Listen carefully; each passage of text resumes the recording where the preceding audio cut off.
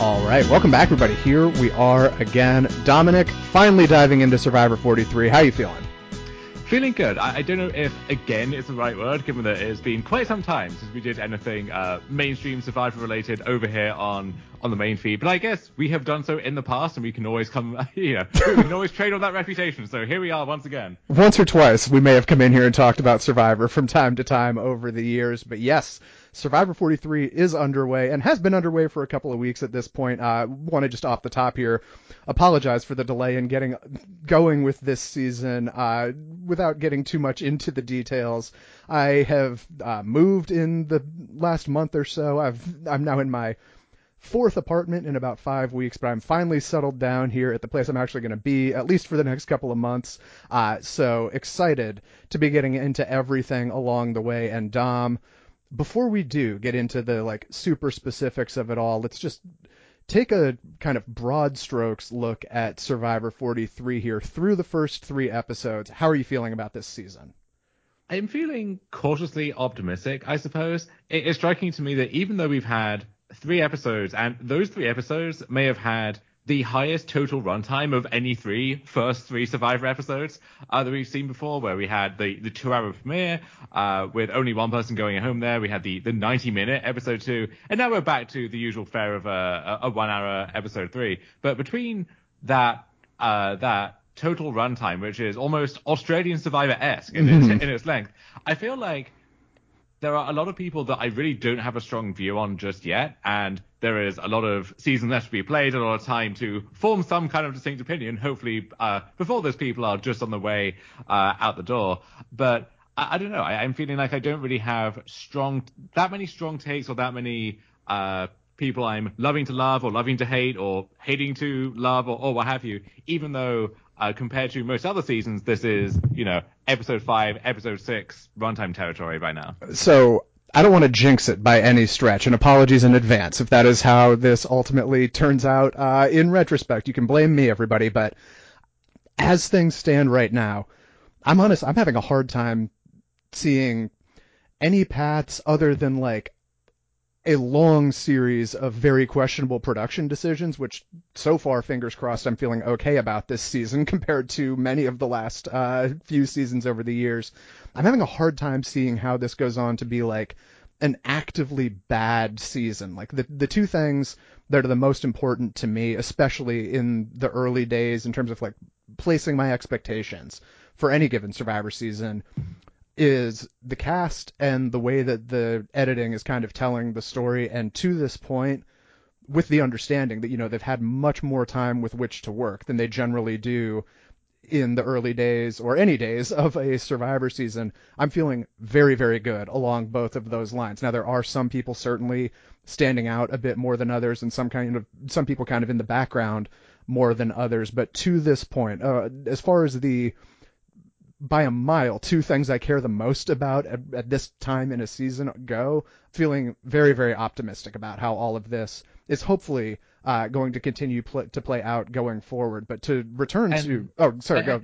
And that's what I'm trying to tease out at this stage is I think I agree with what you're saying for the most part. Wouldn't put it in quite such strong terms, but there we go. That's the dynamic when of the would podcast you? For you. Yeah. But I'm trying to tease out how much of that is pound for pound, the editing or production decisions are going in the right direction compared to maybe 41 and 42 are the best comparison points, but however far back that you want to go as well, versus just we have seen more of these people in 3 episodes than you would expect to, and that is anchoring all of our perceptions up until this point. So I have been a big fan of the extended episode runtimes to this point. I think I heard that this was the first season premiere since Heroes versus Villains, I want to say, to get the full 2 hours and only have one elimination. And then I can't really even remember any other instances where we just kind of randomly, or as far as I can tell, randomly got a 90-minute episode for the second week. But I was a big fan of that. I love that we get, especially during the early days where everyone's kind of settling in and conceivably at least making some of the most important bonds that will impact the entire season. I like that we get a closer look at that. Dom, I'm going to give you an opportunity early here to flex your edgelord of extinction muscles. Tell me why you hate the fact that we get these extra amounts of time in these episodes.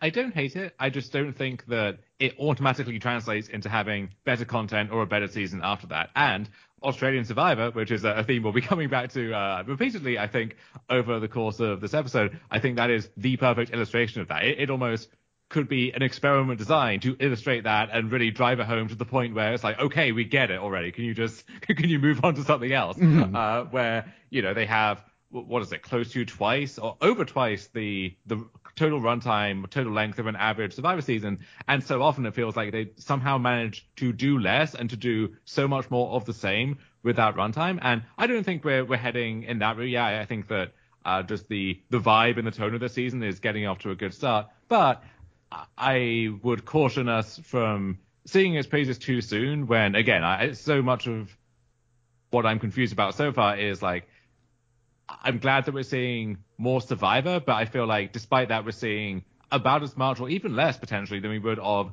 some people. So you think back to this new era of Survivor, hypothetically, with 41, where our eventual winner in Erica is part of this tribe which just gets absolutely erased from existence, basically, for the first part of the season. And then when they go on to win, that is in part what makes it so surprising and so much of a blindside is if you have any kind of edric bone in your body, or really just any concept of how to structure a narrative properly, you're thinking, well, if this tribe is going to go on to make up so much of the end game, and our winner and her strongest relationships are going to come from this tribe, surely you would think we would have seen these people at some point, even just in passing, and that never really happened. And so I'm steeling myself now for here on 43, if someone from Kogo, aka the Blue Tribe, hope I'm getting that right, goes on to win, then if they have not got much more than they're getting now, by the time we get to episode 5, episode 6, or the eventual merge, which it kind of seems so far like we're not going to have a swap this season, logistically speaking, and I actually would be A-okay with that based on what we've seen so far. But if we get to that point, I don't want to be in that same position of trying to mind game who the end gamers are going to be just based on the fact that, we've seen this person and we haven't seen this other person, even though with the extra however many dozens of minutes of screen time, we certainly could have seen that other person if they wanted to include them and make them a relevant part of that story. So I would have certainly loved to have seen much more of Erica, especially during the early days than we ultimately got to, and it was very strange that whatever episode it was, we roll through like halfway into the season, and she's talking about how, everybody knows Heather and I are the tightest duo in the game, and the audience didn't even know it at that point. However, I would gladly sacrifice that sort of thing to get to where we are right now, which is I continue to believe, and I think we talked a bit about this last season, but for anyone new to the program, that we are at long, long last, after over a decade of us complaining about not being here before, in the era of Survivor where I just have a next to impossible time ruling anyone out. And I think the treatment that specifically Erica got has gone a long way for me along those lines, and I'm willing to make that trade-off. I'm sure other people are not, but I hate, and hated, very vocally hated, for the first many, many, many years that we did this podcast, being in the era of, well, if we haven't seen this person early and often and in very glowing terms, you can go ahead and just rule them out, and there might be, if you're lucky, three or four people left in the like winner mix by the time you make it to the swap. I would gladly sacrifice a bit of the winner's story, up to a significant amount of the eventual winner's story, to spend the rest of my life in this zone of, I don't feel comfortable ruling anyone out, and I certainly no longer feel comfortable locking anyone in as like a clear person who's going to make it to the finale. Like in 41 and 42, we were talking about Shan obviously being like the breakout star of the pre-merge, and Evie being a breakout star in the pre-merge, and last season Omer being like the very clear narrator and power player for as long as he was in the game, and none of those people even made it to the finale. And I'm very happy to make the trade-off of a less predictable edit for being able to keep people alive in my mind as conceivable winner candidates for as long as possible. Mm-hmm. Well, let's talk about some of these people then, and just the general thrust of the episodes so far, because I think when we do this on a week by week basis, there's a lot more specific stuff to get into, and we go into quite granular detail a lot of the time and go in these quite deep rabbit holes about what could this twist mean or what could this confessional mean and so on and so forth. With us taking more of this big picture view, what are the things that really stood out to you over the course of the first few episodes, or any things that you think are worth touching on in more detail? So this may just be kind of part of the same conversation about runtime, but this is a point that I heard Rob Sesternino make over on RHAP after the premiere, and I thought he was so right that I'm just going to start off by completely plagiarizing it, because I think it really is something worth repeating. One of the things that I've really liked during the early portion of this season is, compared to season 41 and 42, it feels a lot less rushed to me. And again, I'm happy to grant that some of that probably does indeed have to do with more episode runtime, but I also feel like, just from a game perspective, we're not hearing about the monster being this all-consuming presence that everyone needs to constantly be on the lookout for. And it feels like the production side of things, it is scaling back a little bit, particularly during the early portion. And we still, of course, do have people going off on their journeys, and we have the sweat versus savvy and everything. But it feels to me like a bit more of a return to normalcy, for a lack of a better term there. And I like that a lot, that they're really just letting Survivor speak for itself, I suppose, rather than trying to like jam a bunch of stuff down the audience's throats straight away. Have you picked up on that at all, or am I just seeing what Rob wants me to see? No, I do think that they explicitly were throwing the whole kitchen sink, or throwing everything at the kitchen sink, heard it both ways, in 41 and 42, and seeing what stuck and seeing what they did want to carry forward. And we were very concerned at the time that their feedback loop there was not going to be reliable, and the stuff which should have been a one and done failed experiment would become a staple of the show, and stuff which maybe did have potential but didn't go down so well on this first try would just get discarded kind of a one world style without any further attempt in the future. And it seems like most of the successful stuff has been carried forward, which is good. Some of the, I would say, more up in the air things, like the shot in the dark, which, as I recall from last season, I was more critical of than you. That seems to be less of a feature of the show, but because it's just baked into what the show is now. So we have Gabler, for example, back in that premiere, just with this offhand reference to, oh, maybe I'll play my shot in the dark and leave my fate in the hands of the Survivor gods.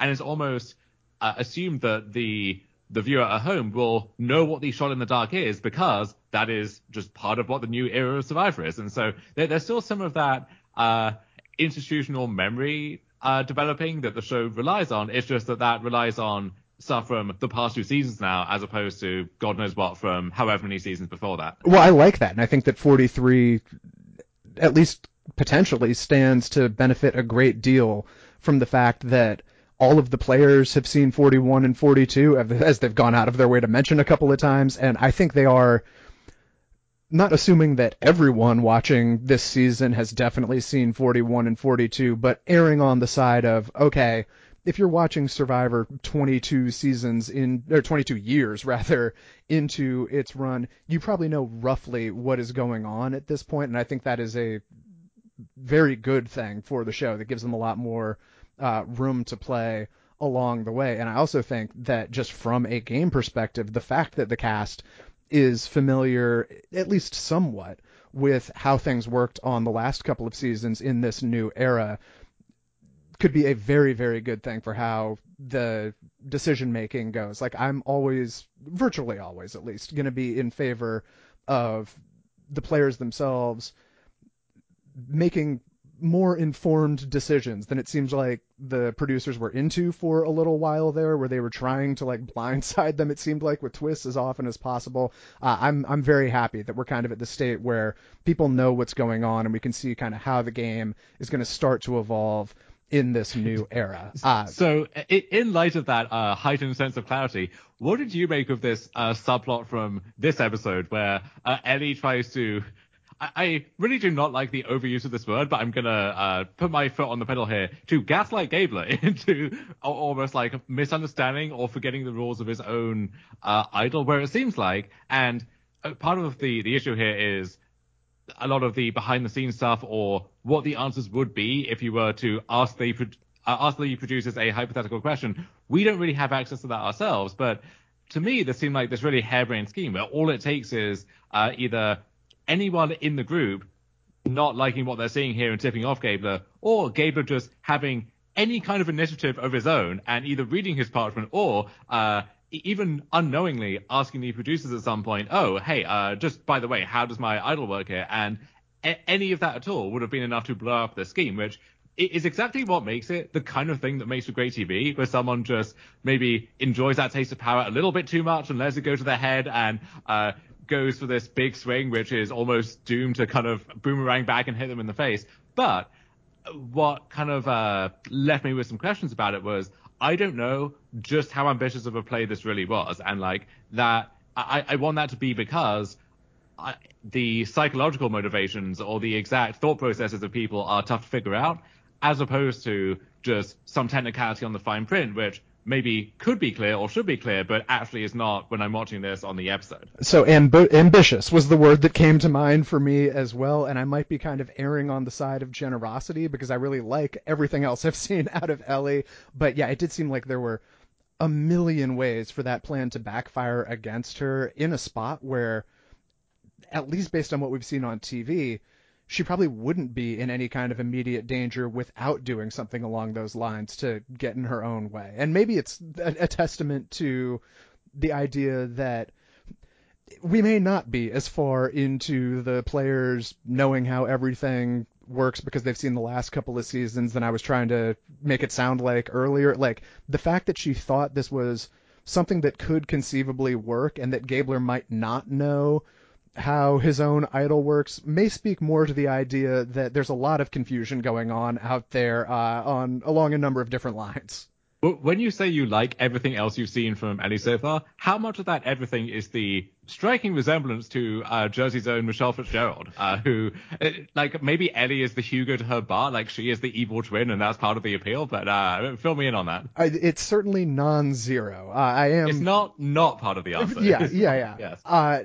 So Ellie, I feel like, has been one of the standouts. And to kind of set up the overall format for this podcast, we're going to do, yet again, a must-lose draft where we'll talk through people and take them off the board with the goal of picking people who will not win. And at a certain point, I don't know when it's going to be, Ellie will come up once again. But while we're on it, let's not just put an immediate pin in it and then forget to get back to this later.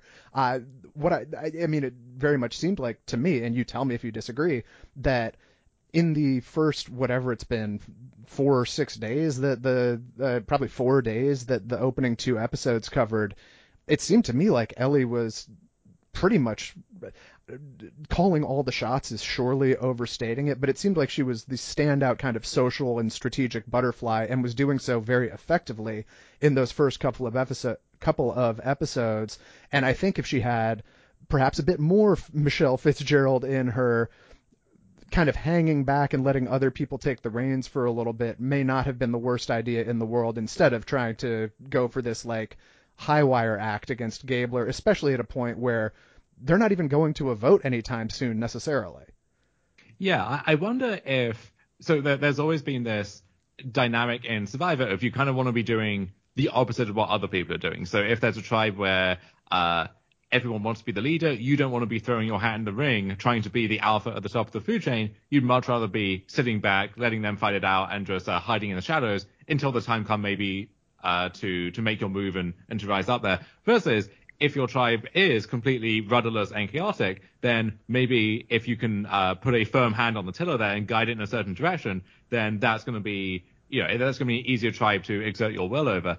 I wonder how all of that changes in a world where that everyone out there is a super fan and if in case you didn't know, they will tell you happily to your face, and Jeff will invite them to tell you the moment that they're on the mat, and there's going to be no sense of, I'm going to lie about this to hide about how much of a super fan I am.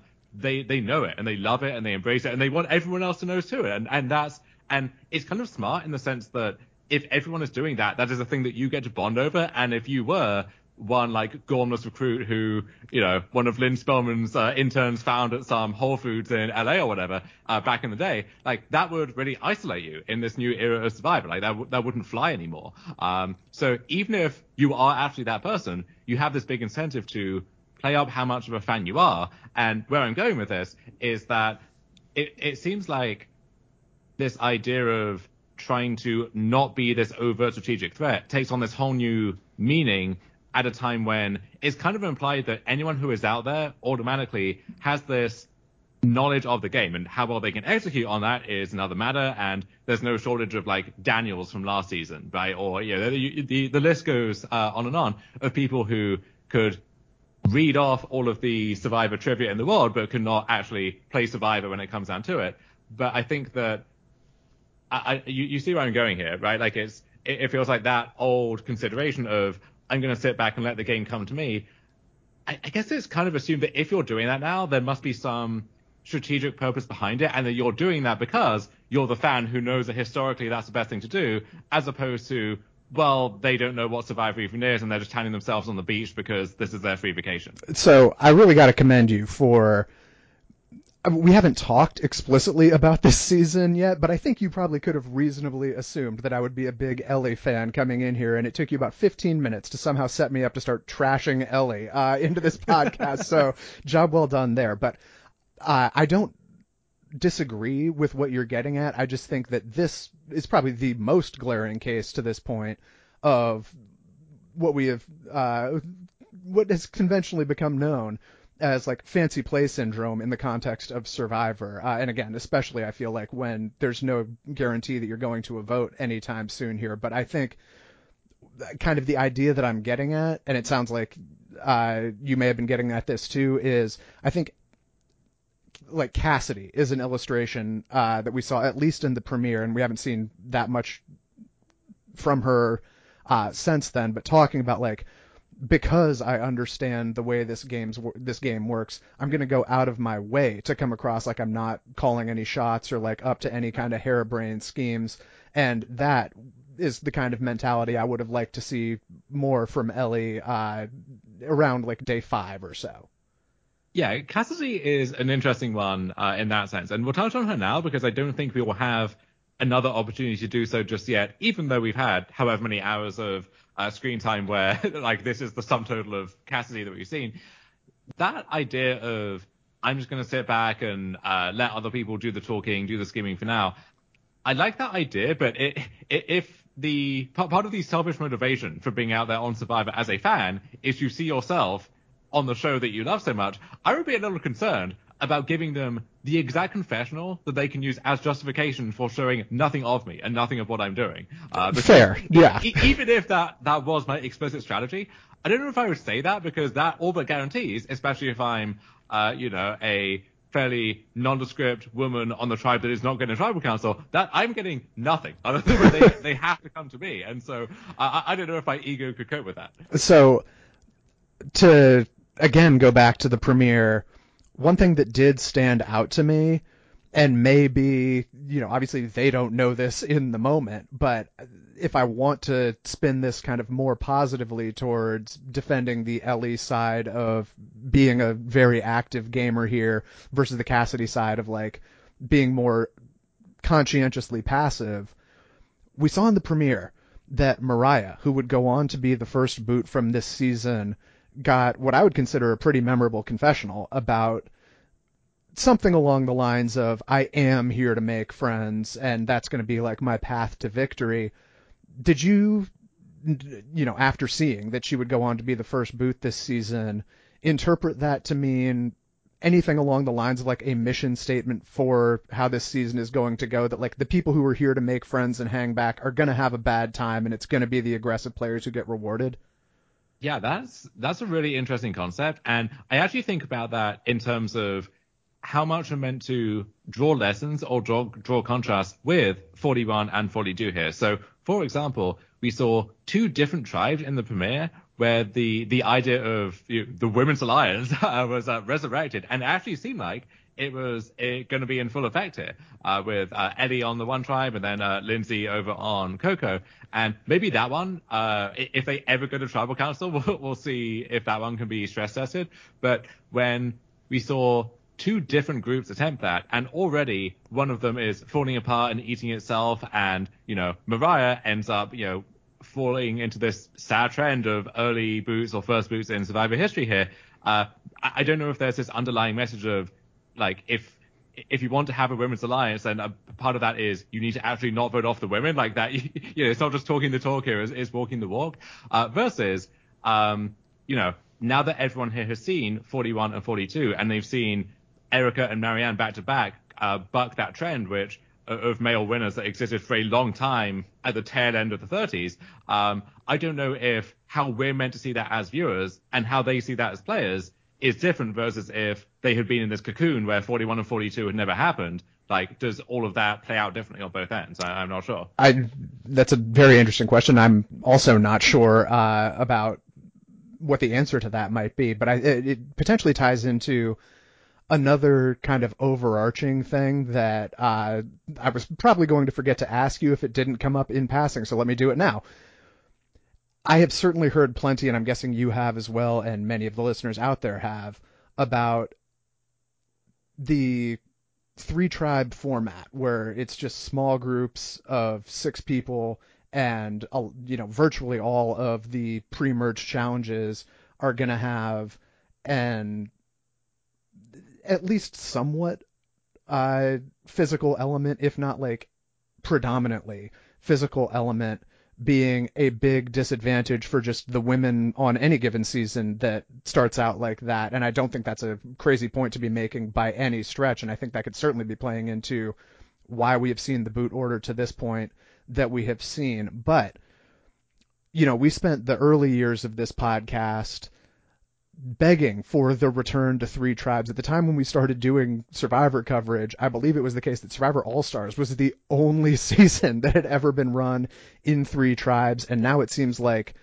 not just the new normal, it seems like we, based on at least recent trends, may never see anything else if they want to stick with roughly this kind of same new era format, at least in the foreseeable future. Are you at the point, Dom, where you think that the 3-tribe format has become kind of tired or unfair or whatever? Like, if you could wave a magic wand, would you want to go back to 2 starting tribes? Part of me does hanker for the days of just 2 big tribes to start the game and then maybe a swap after episode 4 or something, and that is almost an old school desire to have at this stage. I think the point about the challenges is a fine one just on the face of it. Like, yeah, there are lots of physical challenges in the game that favor a certain type of player, and usually that's not the women unless they are explicitly cast for some kind of athleticism. But also it speaks to just the general sameness of the challenges, right? This is the point we've come back to over and over again, and they keep giving us calls to do that, which is why we keep saying it, which is that it feels like the challenge department is giving us challenges which are good for what they are. Like, if you're really into obstacle courses and puzzle pieces and multi-stage challenges and so on, like, they're giving you good stuff, I suppose, but that is all they're giving you. And so if there is some kind of bias or trend built into some type of challenge, then if that's the only type of challenge you ever really see early on, and that's the same pattern you see every season, then those patterns are going to replicate themselves as well. And like, that's, if you want to change things up there, changing that is what you have to do in the short term, versus addressing, if you think there's some like big underlying social bias going into it, that's a lot harder to flip the switch on if you're in casting.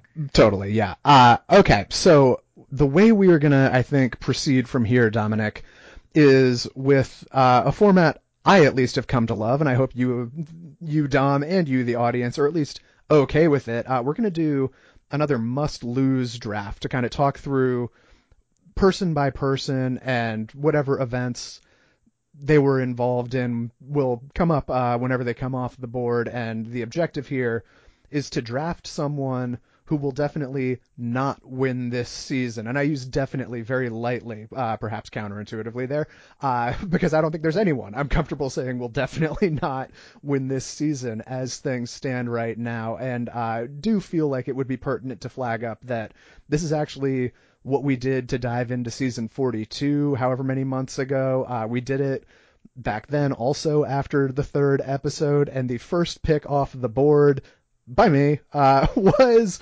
Marianne. We all saw how that one went on to play out. So again, really cannot overstate how little confidence I have in myself or in Dom along the way here. But if nothing else, it's at least, I think, an interesting format to just kind of talk through the people and what we've seen from them and just kind of their involvement in the game thus far. Dom, knowing that the pressure is decidedly off you, you can't do worse than I did with the first pick in last season's must-lose draft. Would you like to go first or second? I will go second here. I will let you try to think yourself in exactly the same way once again. All right, we'll see. We'll see how I go. I'm not 100% sure if Marianne was the first pick or just my first pick, but in any event, she was one of the first names off the board. And this time around, one name is jumping off the page to me, and it's honestly someone that when we first saw this person, I would say like the first 20-ish or so minutes of getting to know this guy in the premiere, I was actually blown away in like a positive way compared to the expectations that I would have had just kind of in the dark. This is, yet again, I think I've been doing this every season since Ghost Island, going in just totally cold on who is going to be playing the season. I didn't know any of their names. I'd seen people talking about Owen, being happy that Owen, who's a big Survivor like online super fan, was going to be in the cast, but that was the literal only name I even knew to expect. I didn't know anything about any of these people, and I will say Owen is not the name that I'm about to take with the first pick here, but had I known going in that there was a 19-year-old on this season, I would have right off the bat said that person's going to have a massively uphill battle. But in the case of Sammy, who is going to be my first pick here in the must-lose draft, what we saw from him early on, I actually thought was really impressive. I love that it seemingly convincingly has convinced his tribe that he's 22. I completely agree that that is a very good idea on his part. And when he did figure out the savvy puzzle, I thought he like handled kind of leading his tribe in the right direction in a pretty strong way.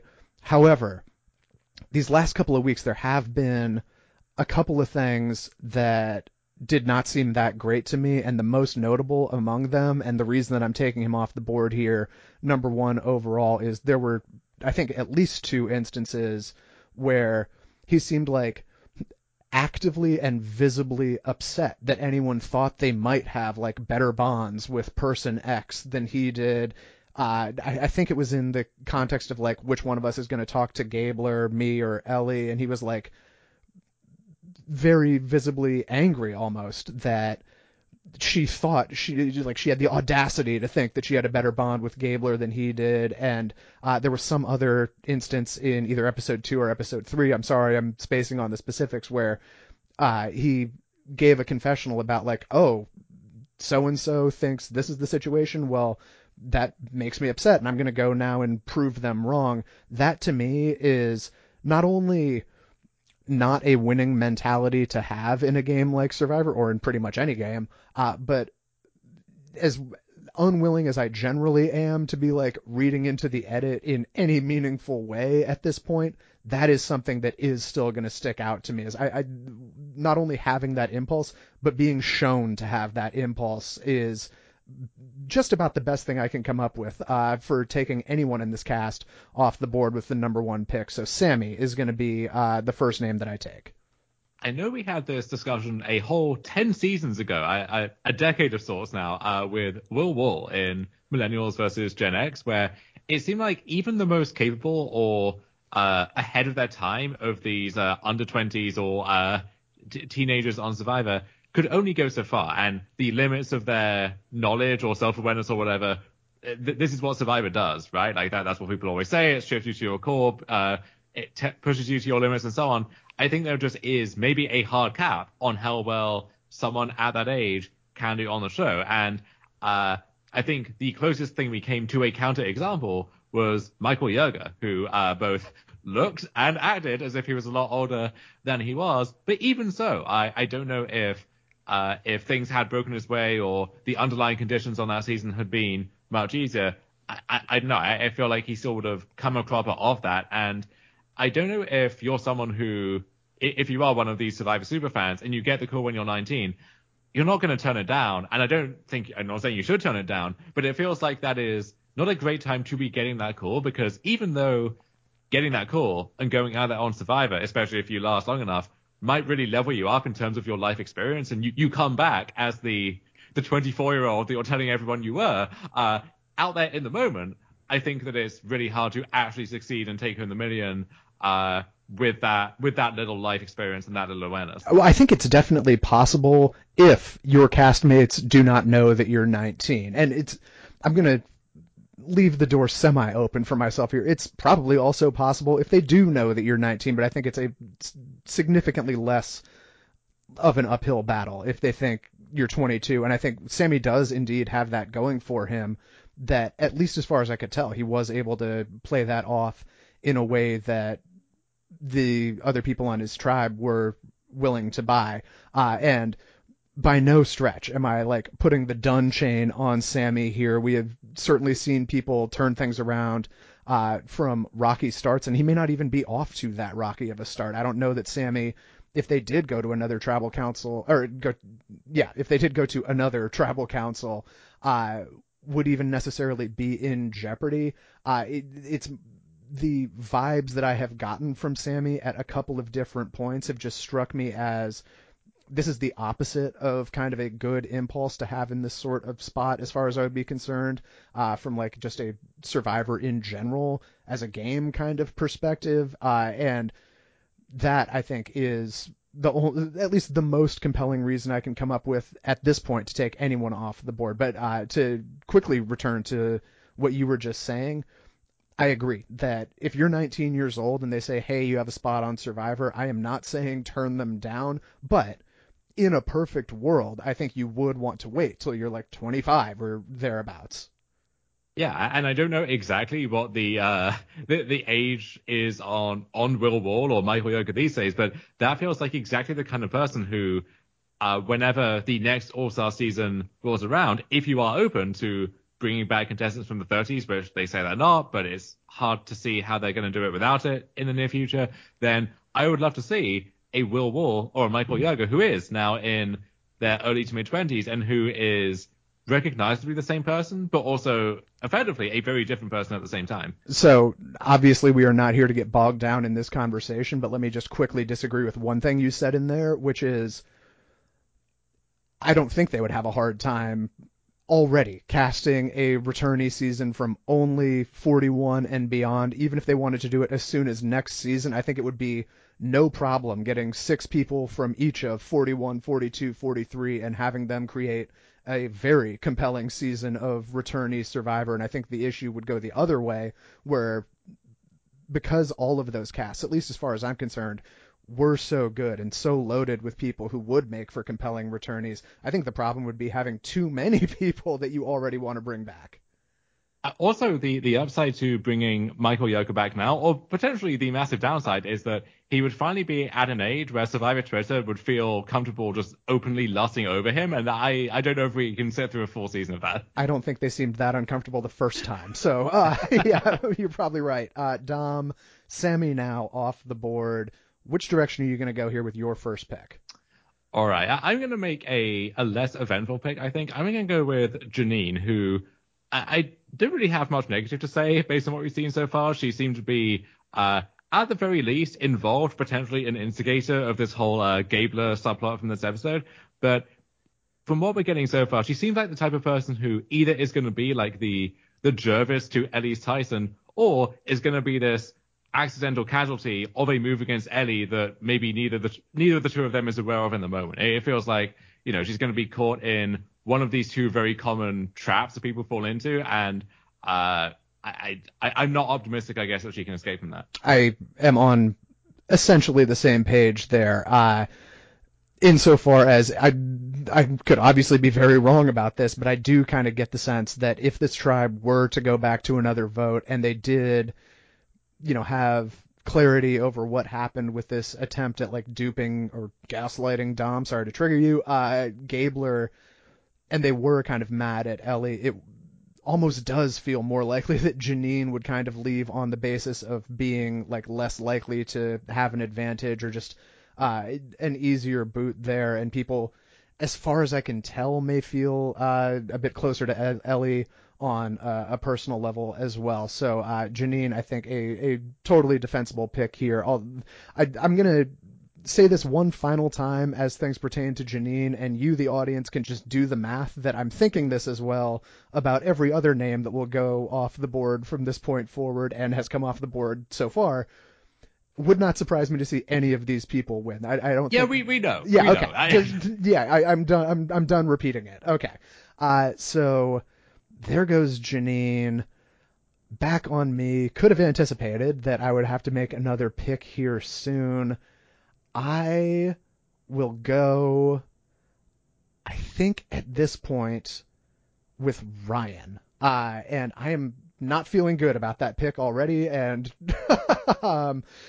kind of want to do takesy backsies here, but I've said it. It's verbally binding. Away we go on Ryan. And the reason that came to mind for me is just the notion that if Ryan were to find himself in what appeared to be a pretty good spot in any kind of like post-merge setting, he seems like the standout pick to have kind of an automatic target on his back because he does seem kind of like physically imposing the same way, not to quite the same extent as Jonathan, but not super far off based on the rest of the cast around him, where if anyone is going to get kind of just a default target on them in a post-merge setting, I think Ryan is probably the front runner along those lines.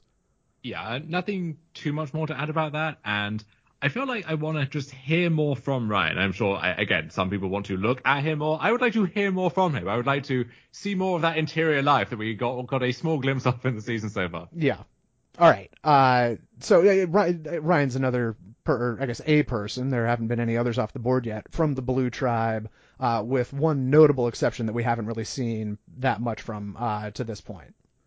Yeah, so it's back on me, and give me the man of the hour, I guess. Give me Gabler, who, after this most recent episode, looks a lot better, just certainly by comparison to some of his tri-mates, and just in absolute terms than he did previously. But even despite that, this perception of him as this kook who doesn't know what's going on, maybe this is the counter argument to that, but I think that's going to be the perception still, and that age gap is going to make itself known, and I think once you have made that rough of an initial first impression, it is pretty difficult to come back from that, even if you can like spin that into some kind of amazing comeback story somehow if you do make it to the end.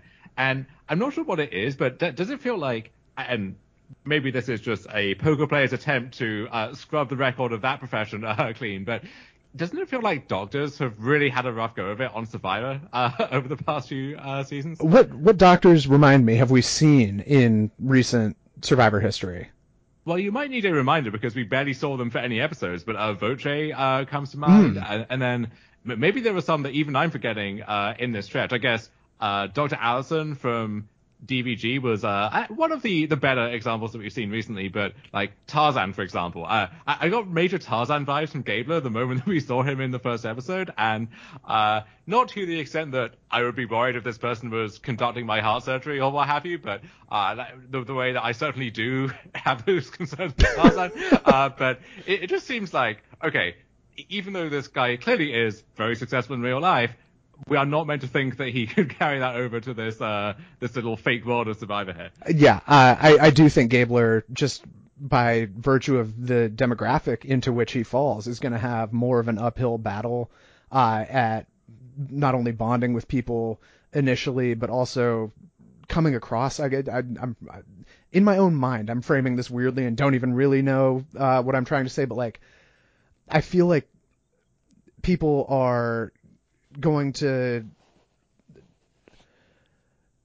All right, let me piece through what I'm trying to. I'm going to start with the conclusion, and then you reverse engineer how I arrived there. I feel like people are going to be more willing to let go of Gabler if it's at all convenient, just on the grounds that they don't feel a friendship with him the way I would imagine they do with most of the people in real life, and like the people they know in real life, that is more easily replicated, I would guess, by someone roughly their own age and with roughly their own interests. I feel like Gabler is going to kind of be viewed as the kooky uncle, and if he can make it through, there is a conceivable timeline where like that kind of oddball personality is super endearing in a final tribal council kind of format, but getting to that point I think is going to be a lot harder for Gabler than for virtually anyone else left in the cast, just based on the age disparity. And yes, I know I am playing with fire here, having just seen Mike Turner, who was whatever, like 57 or 58, play one of the better social games along the way on last season, and maybe Gabler will be the second coming of that, but I do get the sense that he may have a harder time developing bonds with people that they feel emotionally conflicted about breaking in, at least anytime soon. Yeah, I think he is going to become that person who seems like they should be an obvious first boot, and once they survive that, they just have this weird staying power where they become the person who someone who knows they're on their way out tries to conjure up some kind of plot against, because, well, it's Gabler, so like surely there are reasons that people don't want this guy around anymore, and there are, but they don't care, and he sticks around anyway, and he just is there, and he's the person who people get frustrated that they got voted out before, and then maybe just gets either taken to the end or kind of like discarded somewhere in the shuffle once you get down to whatever your core alliance is, but doesn't really have much of a chance to win beyond that. And I don't think that maybe this is part of the problem, is grouping Mike Gabler and Mike Turner from last season together. I guess maybe just because they're Mikes, but also because they're old. And I don't really see no similarities between the two of them beyond that, where it felt like Mike, even in some of his worst moments last season, always had this like implicit respect from the people around him that Mike Gabler, like we've seen several people say that they just view this guy as kind of a whack job so far. Yeah. To go way back to the premiere, did you have a strong take in either direction on the way that Gabler handled the initial receipt of that advantage that he got? Did you feel like he was being like overly public about what he was up to on what Mike Bloom has called Sack Rock, and I like that better than any of the other titles for the Journey Island that I've seen to that point, so I'm rolling with it for at least this episode. What did you think about him just being like pretty much as straightforward and public about everything as you could draw up? I think that is the way to go, honestly, because what we've seen time and time again is that if you come back and you try to spin any kind of story, even if it's one where like you were presented with this trade of A versus B, and you took A, maybe you should have taken B, whatever. Even if you spin that in a way where it feels like you're giving something away, or you still have something to hide, or however you slice it, like people are gonna weave whatever story they want about it, and there's always going to be some follow-up confessional for someone saying, "Oh, I don't know if they're telling me the full story here," and someone's going to try and rifle through your bag later, and so on. I kind of like that he was just open about it and almost embrace the fact that even if you are fully open, and we saw this episode, I don't remember who it was exactly, but you come back from camp, you basically spill the entire story and you're open as possible. Someone is going to find some reason to distrust what you're saying. There must be some element that you're leaving out, or some other aspect to your advantage or anything. I kind of like just putting as much out in the open as you can and just letting people do what they want with it, and then doing as much damage control as you feel you need to do later on. Because I'm coming around to the view that there are certainly wrong ways to handle what you say when you come back. I don't know if there's a right way that's going to please everyone and deal with any suspicions that they have. Yeah, I am on, I think, that exact same page, where even if there is something very much worth hiding, at this point in the run of Survivor, you've got to know that I'm not going to be the last person to go and do this. And if I lie, someone is very likely going to go in the next 2 to 4 days and come back and immediately blow up my story if I'm still here. So I am generally on that same side of erring very much on the side of openness and honesty. And I liked that Dwight tried to do the same thing when he came back, and even though it was not met with a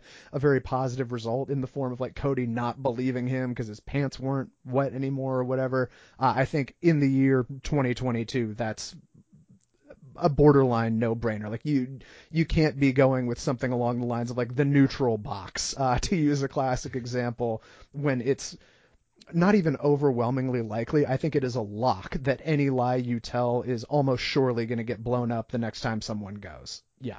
And you can also, and this is the most fun timeline to watch play out, is when someone tries to tell the truth but does it in such a wolfy way that then people understandably just don't believe them and think that there must be something that they're hiding. So yeah, if you are a bad liar or a bad truth teller, then going to whatever the rock or island is may be a poison chalice of sorts, where there's just nothing you can really do about it. Yeah.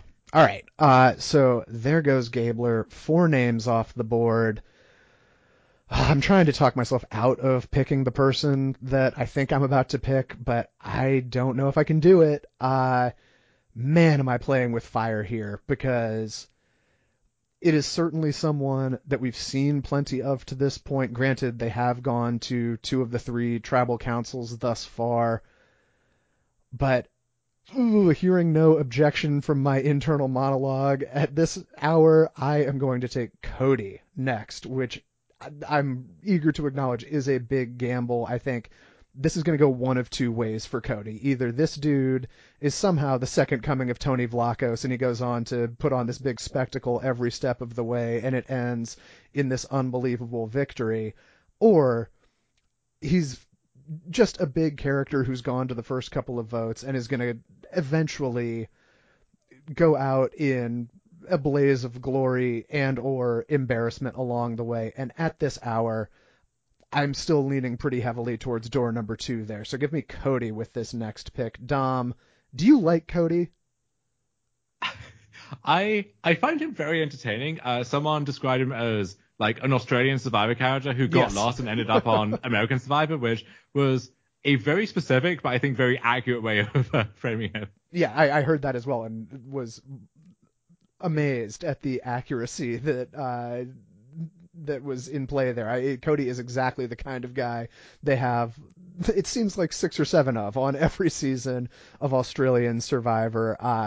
And I don't dislike Cody myself, just to answer my own question. I think he is really fun, really entertaining. I don't know that going out there and trying to spend every day enjoying yourself above all else when you're in the middle of a game for $1 million is necessarily the best approach to take, but I get for sure why they put him on the show. I also get, I think, why he's having success, especially with the people that ended up being on his starting tribe, and I think we are quite likely to continue seeing a decent amount of Cody for as long as he remains in the game here, but as things stand right now, I'm leaning, perhaps significantly so, more towards the camp of this is going to be a fun ride and it's going to end in kind of a car crash for Cody, and pretty much everyone's going to be okay with that, potentially including Cody.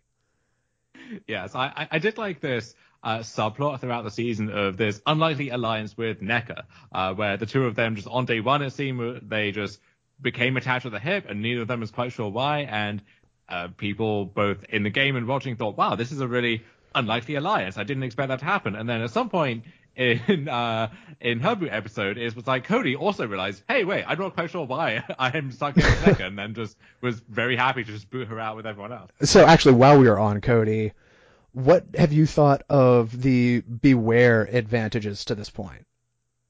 I much prefer this implementation to what we had for the past 2 seasons, which could not really come back. That was something which could only survive for the length of that filming cycle. And now maybe it's to the other extreme, where if you hear anything remotely out of turn or out of sorts at a match chat session before a challenge, you're kind of on edge. You think that must be some hidden phrase that's signaling to other people in the game or something, which is maybe that's kind of fun. Maybe there's going to be some subplot in season 46 where someone hears that and takes it to heart and goes on some crazy wild goose chase that blows up their game and someone else's because they just read too much into this one phrase at one challenge. But for now, I like this. I know there's been some criticism of how repetitive it is after the first time, where, okay, we saw the first one, that was fun, and now we saw it again, and it seems like we're being teed up to see it for a third time. But at least the two examples that we saw so far, I think, were pretty interesting in how different the approaches were where you had the first one where it was much more like extortionate almost of trying to get the beads, whereas this one with Carla, it felt much more, I don't know, it was more transactional. It was more like, okay, well, there's clearly something going on here. I'm not going to let you in on the whole story, but she was driving this pretty hard bargain, and it seemed to go pretty well for her. Yeah, I'm sure we'll talk a bit more about it when we get to Carla, because she definitely took a different approach than Cody. But I also think a factor in that was probably the sense of urgency on Cody's part, knowing that he was going to go to a vote very soon, and his vote was at least conceivably going to be a very important one to have there. So slightly different circumstances, to say the least, between those two kind of instances of watching this same twist play out. But I did want to say, not so sure about the decision by Cody in the first place to take that beware advantage. And I was certainly one of the apparently many people who really loved the initial impulse by Carla to at least give it a second thought before she went back and took the beware advantage, and was borderline disappointed in actually seeing her go for it. But I certainly get it, and it made me wonder: are we at the point where we've seen anyone who has stumbled upon a beware advantage actually decline it yet? I don't think so. And it was getting to the point where I wasn't sure if you could. I wasn't sure if you tried to put it back, there'd be some voice that, tut-tutting in your ear and some softly or maybe strongly worded missive from production to, hey, I really think you should strongly consider taking this Barrera advantage.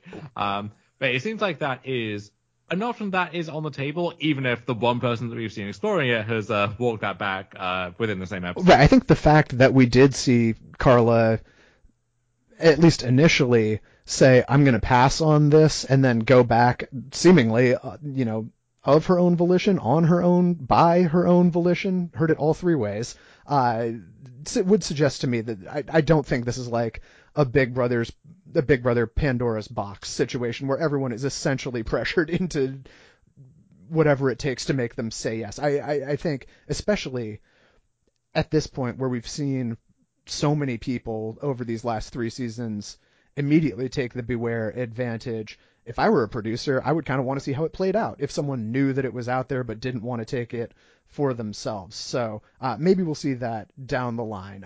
So there goes Cody. Dom, it is now back over to you. Okay, here. It's not easy. This is not a fun game to be playing. Yeah, I'm almost gonna check it back to you here, and I'm gonna pick Cassidy's, who we have heard very little from, and it seems like that is almost by design on her end. But as I said at the top, you're kind of allowing them or giving them the freedom, not that they need it because they are the gods in this case. They are omnipotent to just write you out of the show if they want to, and I guess mission accomplished on that front so far. I don't know if you get to successfully do that and go on to win, even though one might argue that's what Erica was doing, even if in retrospect she and most of the people watching would have loved to see more from her to explain how all of that happened. Yeah, I think a very reasonable pick at this point in the draft. Dom, I respect your kind of tactic here of we're playing Uno and you're just kind of reversing it right back to me. I'm going to hit you with the classic re-reverse here, and I'm going to take Lindsay, another person that we have heard quite little from compared to most others at this point. And I do absolutely like pretty much everything I can at least remember seeing from Lindsay to this point, and could see her going on to become a very active and very good player down the line, who's in there with plenty of chances to win. But just based on these first 3 episodes where her team has never gone to a vote, we haven't gotten to hear that much from her other than trying to set up that women's alliance, and it seems like she did so fairly effectively, although we haven't seen it tested yet in episode 1. I feel like Lindsay, much like Cassidy, is kind of the neutral box option at this point in the draft. Yeah, Lindsay might almost be a better pick in the sense that I Thank think you. it's rare that the leading light that we're meant to think of from this tribe that never gets that attention, it seems very rare that they go on to convert that into any real success, right? It seems like just in general, there's a trend of the tribe that never goes to tribal and has never tested a tribal is set up for failure when you get to whatever the first chance is for the tribes to meet. And then within that, the person who seems like they're the early power player in that alliance, like they are the first person who gets targeted once all of that comes together. So I could see Lindsay being like the Brendan from Token Cheese or whatever of this whole operation. Okay. Yeah, sure. That was the name that I had in mind to compare her to as well. So, okay. You want to know how stupid I am? Well, you know, but the mere fact that this tribe that's winning all the challenges is the blue tribe again, much like they were in season 41, I think is causing me to believe more in their long-term prospects than if the like Erica tribe on 41 wore any other color. Well, that is a very strange thing to believe, but admitting it that you have that problem is the first step, I guess. I'm just throwing it out there that I honestly think I would be much lower on not much lower, but at least somewhat lower on everyone on this current blue team if they were wearing any other color. But just having so recently seen a blue team win all the challenges and be pretty quiet and then go on to make up the majority of the end game is causing me to hold out a bit more hope for these folks. Mm-hmm. Which I guess means it is now back on me after I do my best to stall for time here. Yeah, if you can find another reverse card in that deck, I'll be very impressed.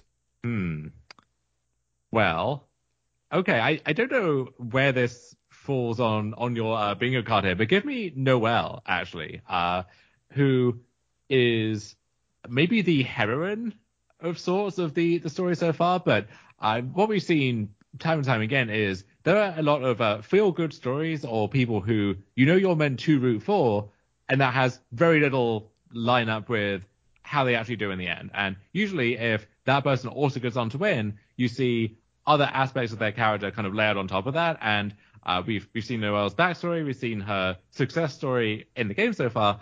I don't think we have the kind of complexity beyond that to really say much more.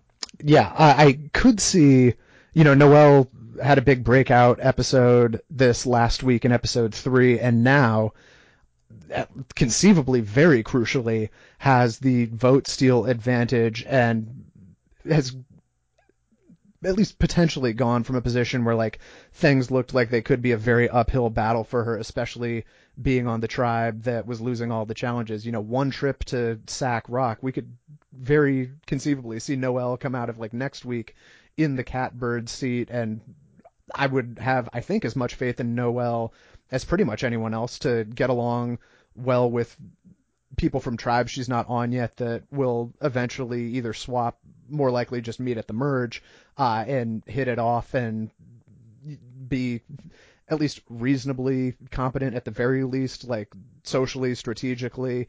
What I'm getting at is I could see a big kind of upswing for Noelle compared to most. At the same time, I do hear what you're saying, and at this point in the draft, I think virtually any pick at this point is pretty defensible. So there goes Noelle. Actually, while we're on Noelle, I think we've also seen some suggestion that everyone understands, and they feel it themselves, I'm sure, but they also understand that her story is a very good one. And so if she gets to the end, like that is inherently a massive obstacle to overcome. And so there might be some like Marion from Survivor South Africa vibes here from the most recent season, which would highly recommend anyone go back and check out if you're looking for some additional Survivor to wear your appetite with, where she was this legitimate power player in the game and maybe the favorite to win at a certain point towards the end, just based on her actions within the game. But because she also, however much she tried to like disavow it at times,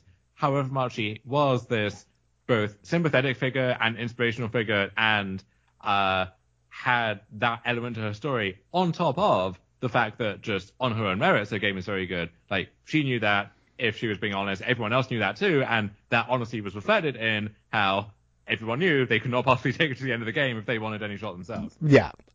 Okay, so there goes Noelle. And what I was going to get back to is pretty good time to get sent to Sack Rock there if you are Noelle, I would say. I think once she got sent there, it's probably going to be pretty difficult for the rest of the people on her team to vote her out when NECA is right there as well. And now this vote steal, as mentioned earlier, could prove to be like the deciding factor if they do indeed have to go back to another vote there. So Noelle off the board here. I am now going to make my next pick, and I think all right, I know where I'm going with this. As much as I love this person, at least based on what I've seen of them so far, give me Geo here. And the reason for that is what we saw from Geo during, it was the premiere where they were doing the Savvy and Sweat challenge, where he volunteered to do the sweat part just because he felt so bad. And maybe this is wrong of me, and we'll go on to see Geo be some like heartless, diabolical mastermind, but at this point in the draft, Geo potentially kind of letting his heart get in his way down the line is one of the bigger Achilles heels, at least conceivably so, that I can come up with among the people still left on the board here. So Geo, as endearing as I'm sure that personality trait is in real life, and as much of a benefit that could be for him if he does end up making it to the end, I could more easily talk myself into Geo making an inaccurate decision because he just really likes someone much more so, frankly, than I can with most anyone either on or off the board at this point. Mm-hmm. Yeah. And any takes on Geo thus far? Another person that we just haven't seen a ton from. Yeah, he really feels like an enigma to me so far. We had that really touching scene of him bonding with Carla, and as with basically everyone on the season, and maybe this is something we want to get into now, he has this great backstory. He has a way to make his win, if that's what his story is, really emotionally resonant in a way. What do you make of this trend as a whole? Because I know there's been a pretty vocal backlash against it from the usual suspects, where it's like, well, everyone has a sob story these days, and there's the Oppression Olympics, and there's so on and so forth. What has your feelings been about just this way of introducing the cast to people, where we kind of know their most intimate trauma and their backstory and their deepest motivation, almost before we know even the other basic facts about the people themselves beyond what their Chiron tells us? Right, yeah. I love the decision to get more into people's backstories and show us photos from their real lives, but I don't think the criticism is unwarranted that it may be a bit much, to say the least, as far as I don't think it's like a contest for who has the most traumatic kind of real life backstory going into the game, and I don't expect, frankly, for it to continue being like a running theme until we get very close to the end and it becomes like a talking point as far as like the jury is concerned and so forth. But I definitely do, at the very least, understand where the critics of that sort of thing are coming from. I don't know. I'm trying to come up with a way of framing this.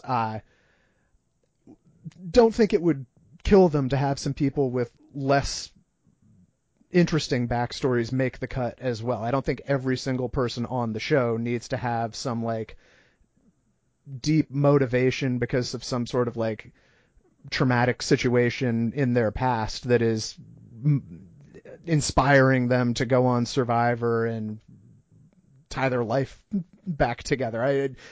I'm phrasing this very badly here, but I get where the criticism of that is coming from. Although it doesn't actively bother me, but I do get why it bothers other people. Yeah, I think to an extent it does devalue each individual story when everyone is almost required to have a story like that now. It kind of in the same way that now that we are in an era where basically everyone is a super fan, or at least is strongly aware of like the fundamental tenets of Survivor, the idea of being a super fan or the super fan back in the day, like one of the very first interviews we did on here was with Brian Corridon, right? And his whole thing was he was that like energetic, overexcitable super fan who was really happy to be there and who was just like, oh my god, it's Jeff Probst, I'm on Survivor. And that was not the vibe of the people he was playing with, and he was kind of booted out pretty quick. But if you are someone whose whole personality essentially is watching a lot of Survivor, that used to be a hook, and that could be your hook, that could be your whole thing that explained why you were on the show, in contrast to maybe someone else here who is a rancher in their 50s from somewhere in the South, and who the idea of Survivor had never really occurred to them until whenever, and somehow they end up on here, and the two of you form this great alliance, and you're the odd couple, and you go on to great things or whatever. Like that angle is off the table now. And so now if I hear someone talk about how they have been watching the show since Borneo and so on, you almost kind of take that for granted, and it's like, okay, yeah, but what else have you got? And now often what else they have got is some incredibly touching and traumatic backstory, which often now becomes interlinked with them being a Survivor superfan, because you need to spice that part up now in order for it to have any meaning. So if you can intertwine it, where I'm watching Survivor I'm here to win Survivor because watching Survivor with my partner while she was dying of leukemia, that's how we bonded, and that's how, I shall always be remembered. Like that is, you can see the editors salivating over that. And you saw when Noelle was talking about her own history and her timeline of watching Survivor,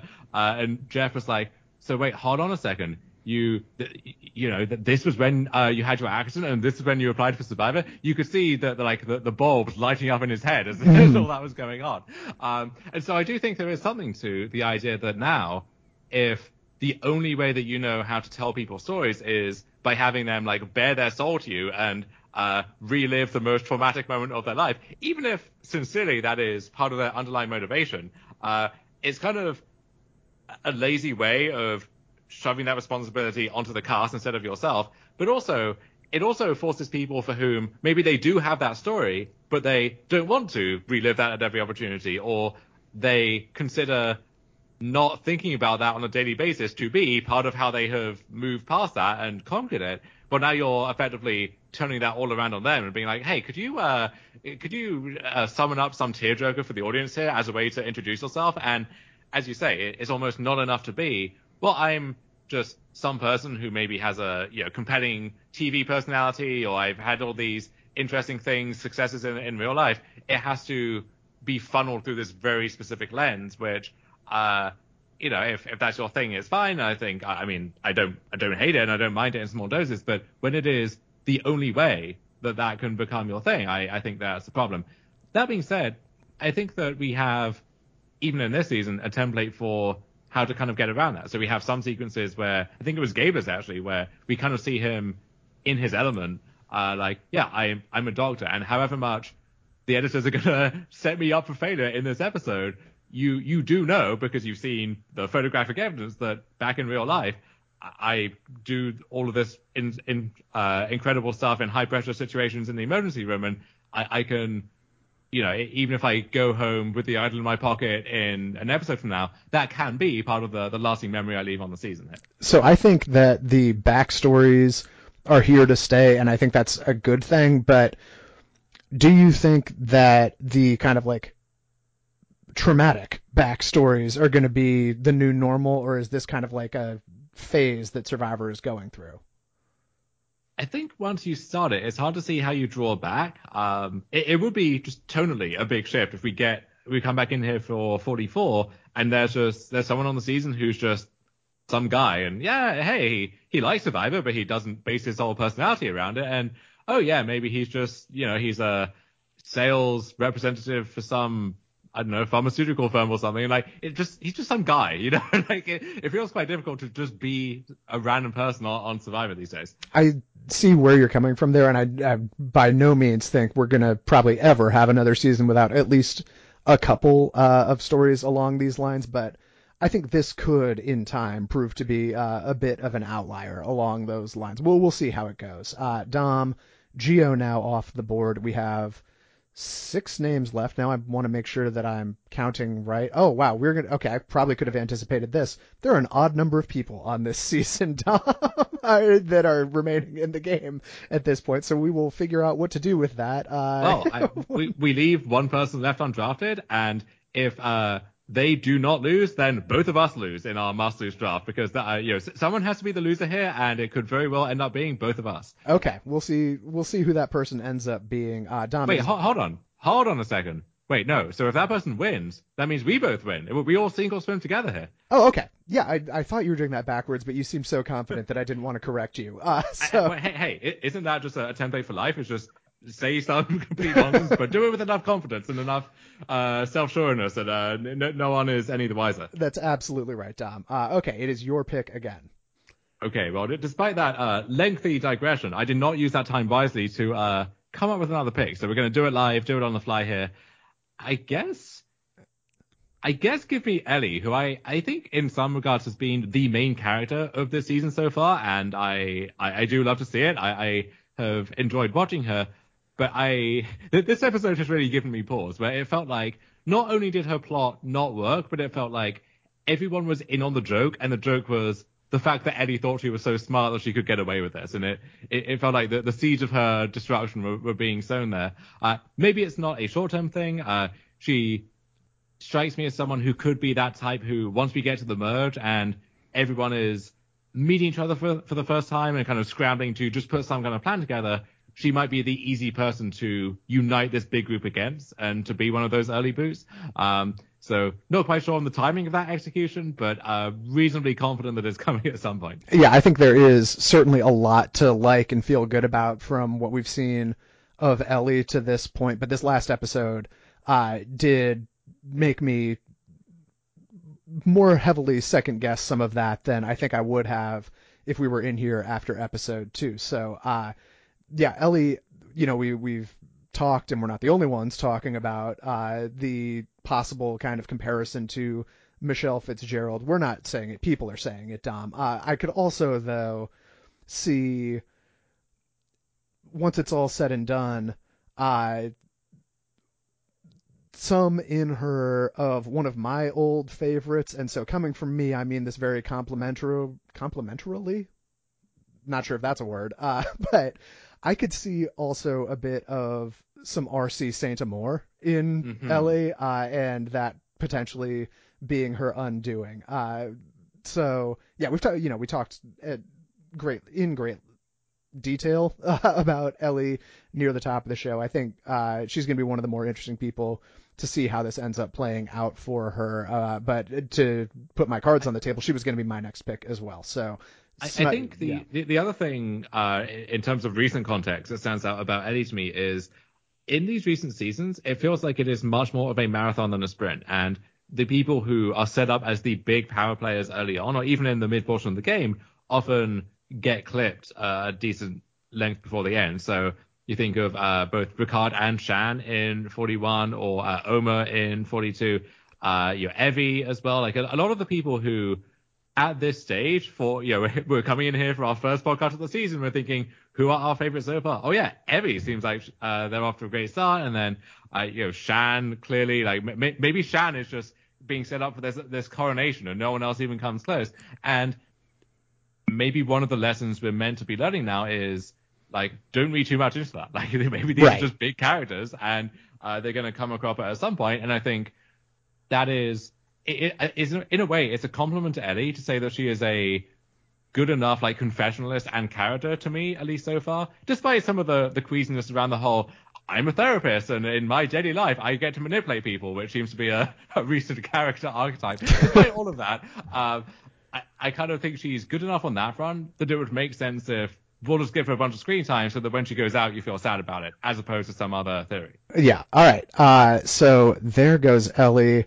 Back on me. 5 names left on the board, just to reset it for anyone unclear on who remains here. I initially listed all of these people alphabetically by last name. I just went down the Wikipedia list for season 43, and that's how they had them organized. So the names remaining in that order, and don't ask me what any of their last names are. Actually, I know one of them.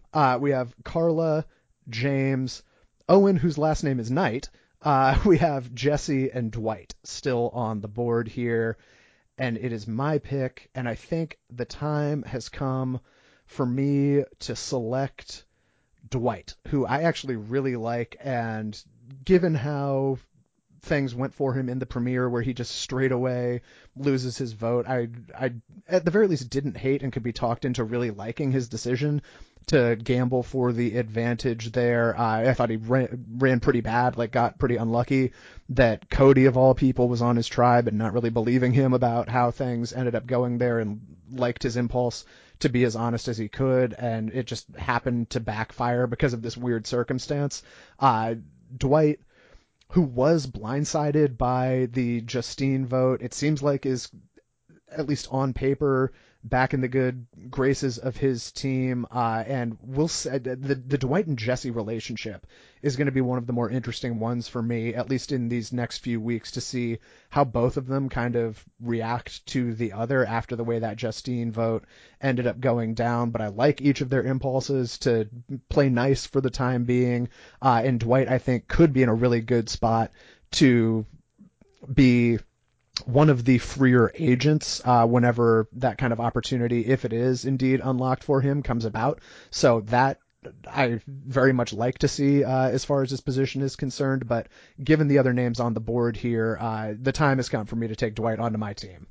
I really like Dwight. I think he's been a lot of fun to watch so far, but it is because of maybe some of that. I don't know exactly how young he is, but he gives me some of that.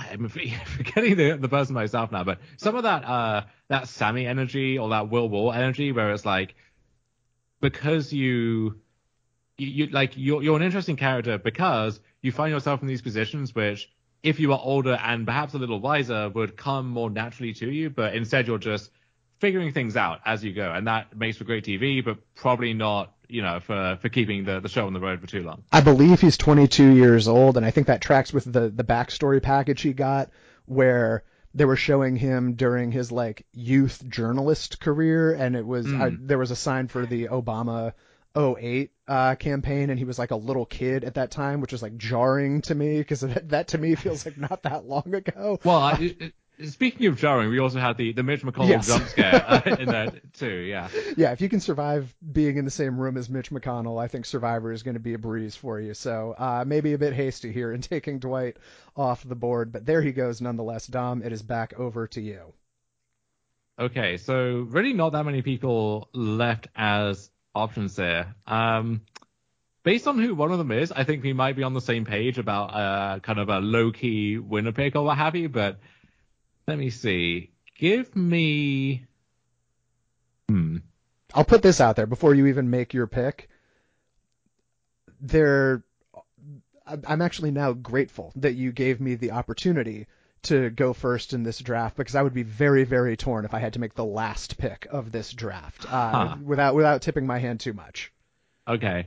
I guess I'll take Carla off the board here, just because, again, she's someone who finds herself as the swing vote, and I think this is one of the most compelling early storylines someone can have, is where someone doesn't really have much confidence in their ability to make all of these different connections coming in, but they do, and they find themselves suddenly in this position of having to choose between all of their new friends. I guess I'm almost taking Carla at her word that that's going to be a problem for her going forward, even if it hasn't been so far. And even though, from what little we've seen on the Blue Tribe, where most of it has been about her, it seems like she's doing a good job of keeping all of those balls in the air at the same time. So Carla would have been one of the people that I was torn between at the end. I'm very happy for you to take Carla off the board here, because I would not have been should I be happy if you're picking someone I wasn't going to pick? Is that the right way of thinking about this? Okay, this is why you don't out-level yourself by doing a must-lose draft. You just keep it simple, stupid.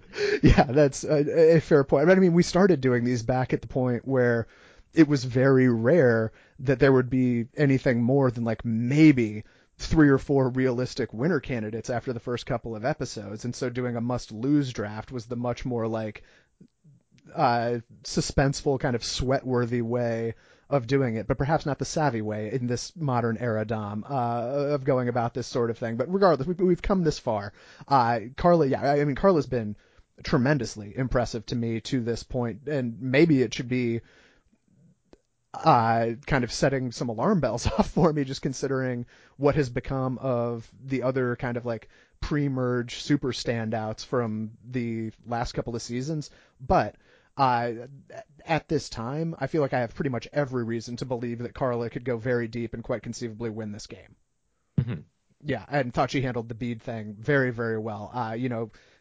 Again, Cody was under a different set of circumstances where he really needed to make it happen ASAP, and Carla didn't have that same kind of pressure on her. But I thought she, like, not only did a great job at getting people to give her their beads so that she could get this advantage in the game. I think she may have gone so far as to like strengthen her bond with pretty much everyone in that over the course of that process, like along the way there. So really, really liked what I've seen out of Carla to this point, and would have been one of the two names that I would have had a very difficult time like ever taking off of the board here. So there goes Carla, who incidentally, Carla is this season's Brian Scally so-and-so has not been voted off for episode whatever candidate, and so that's always a positive sign, at least usually a positive sign in Survivor seasons past, although maybe not so much for Jeannie on 41 there, but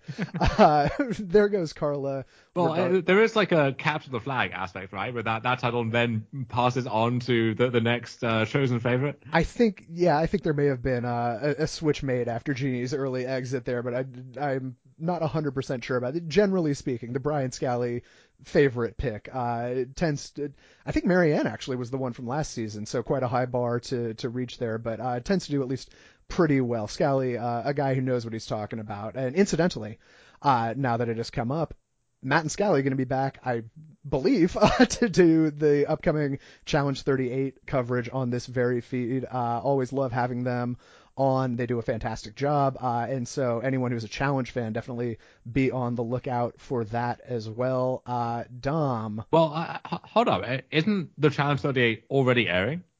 Or is it not? I believe there's like a sneak peek that either aired tonight or airs tomorrow night or something very, very soon, and then the season proper starts in like a day, either a day or two or a week or so. Okay, because it felt like the moment that the Challenge USA ended, which, by the way, for anyone who, if you watched that season, this will not come as a surprise. If you didn't, perhaps the worst ending that I have seen, or the worst finale that I have seen in my entire history of watching reality TV, in terms of just how completely shambolic the production was for all of that. So maybe this was actually an attempt to just wipe that from the history books immediately and move on to something else and clear our minds. But my impression was there was that, and then it felt like within a day we were already talking about the ins and outs of whatever the the following season was. I mean, between the Challenge proper, the Challenge All-Stars with like the OGs, and then the Challenge USA, which who knows if that's going to be a regular thing at this point, but there are like... Well, I mean, Colin, you can see the Challenge War of the Worlds or whatever it is exclusively on Paramount Plus whenever that day comes. I mean, between those 3 iterations of the Challenge as a franchise, I think it's got to be pretty close to like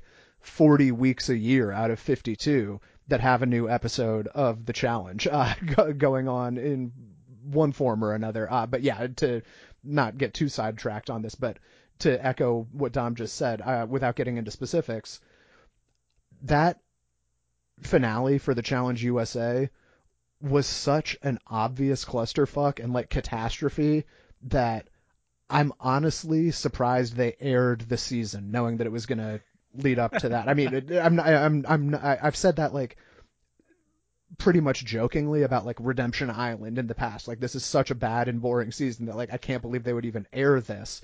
I mean that literally in the case of the Challenge USA. Like, how do you air that season knowing that that's how it ends? But regardless, I mean, and knowing that you have these people who like even your winner in I guess I won't spoil it just in case anyone wants to go through all of that. But you have people from these various franchises who from their history, like they are not afraid to speak up if they think the production is pulling some horseshit, or if there's some flaw in the game that is not up to their exacting standards. They will call you out in real time and then on social media and so on. And so they must have known the second that filming wrapped on all of this that this was going to be a complete shitstorm when all of this eventually aired, which I guess when you have this rapid of a turnover in your season's airing, you can just move on to the next one and hope everyone forgets about it.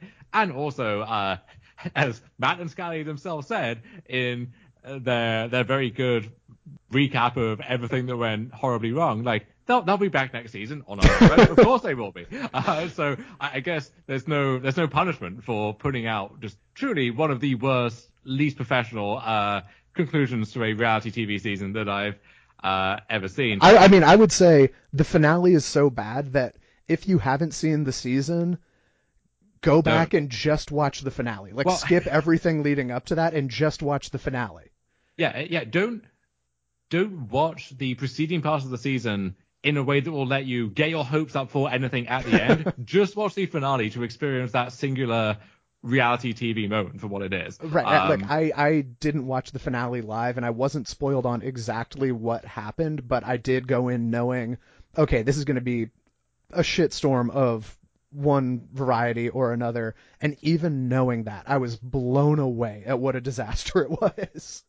Yeah, I think actually this is one instance where I would have wanted to be spoiled about what happened going in, because I had watched the previous episodes and I had some quibbles with some of it and just some of the inherent flaws in the format of the challenge as I perceive it. But, no regrets about making it through, 10 or 11 episodes of TV up until that point.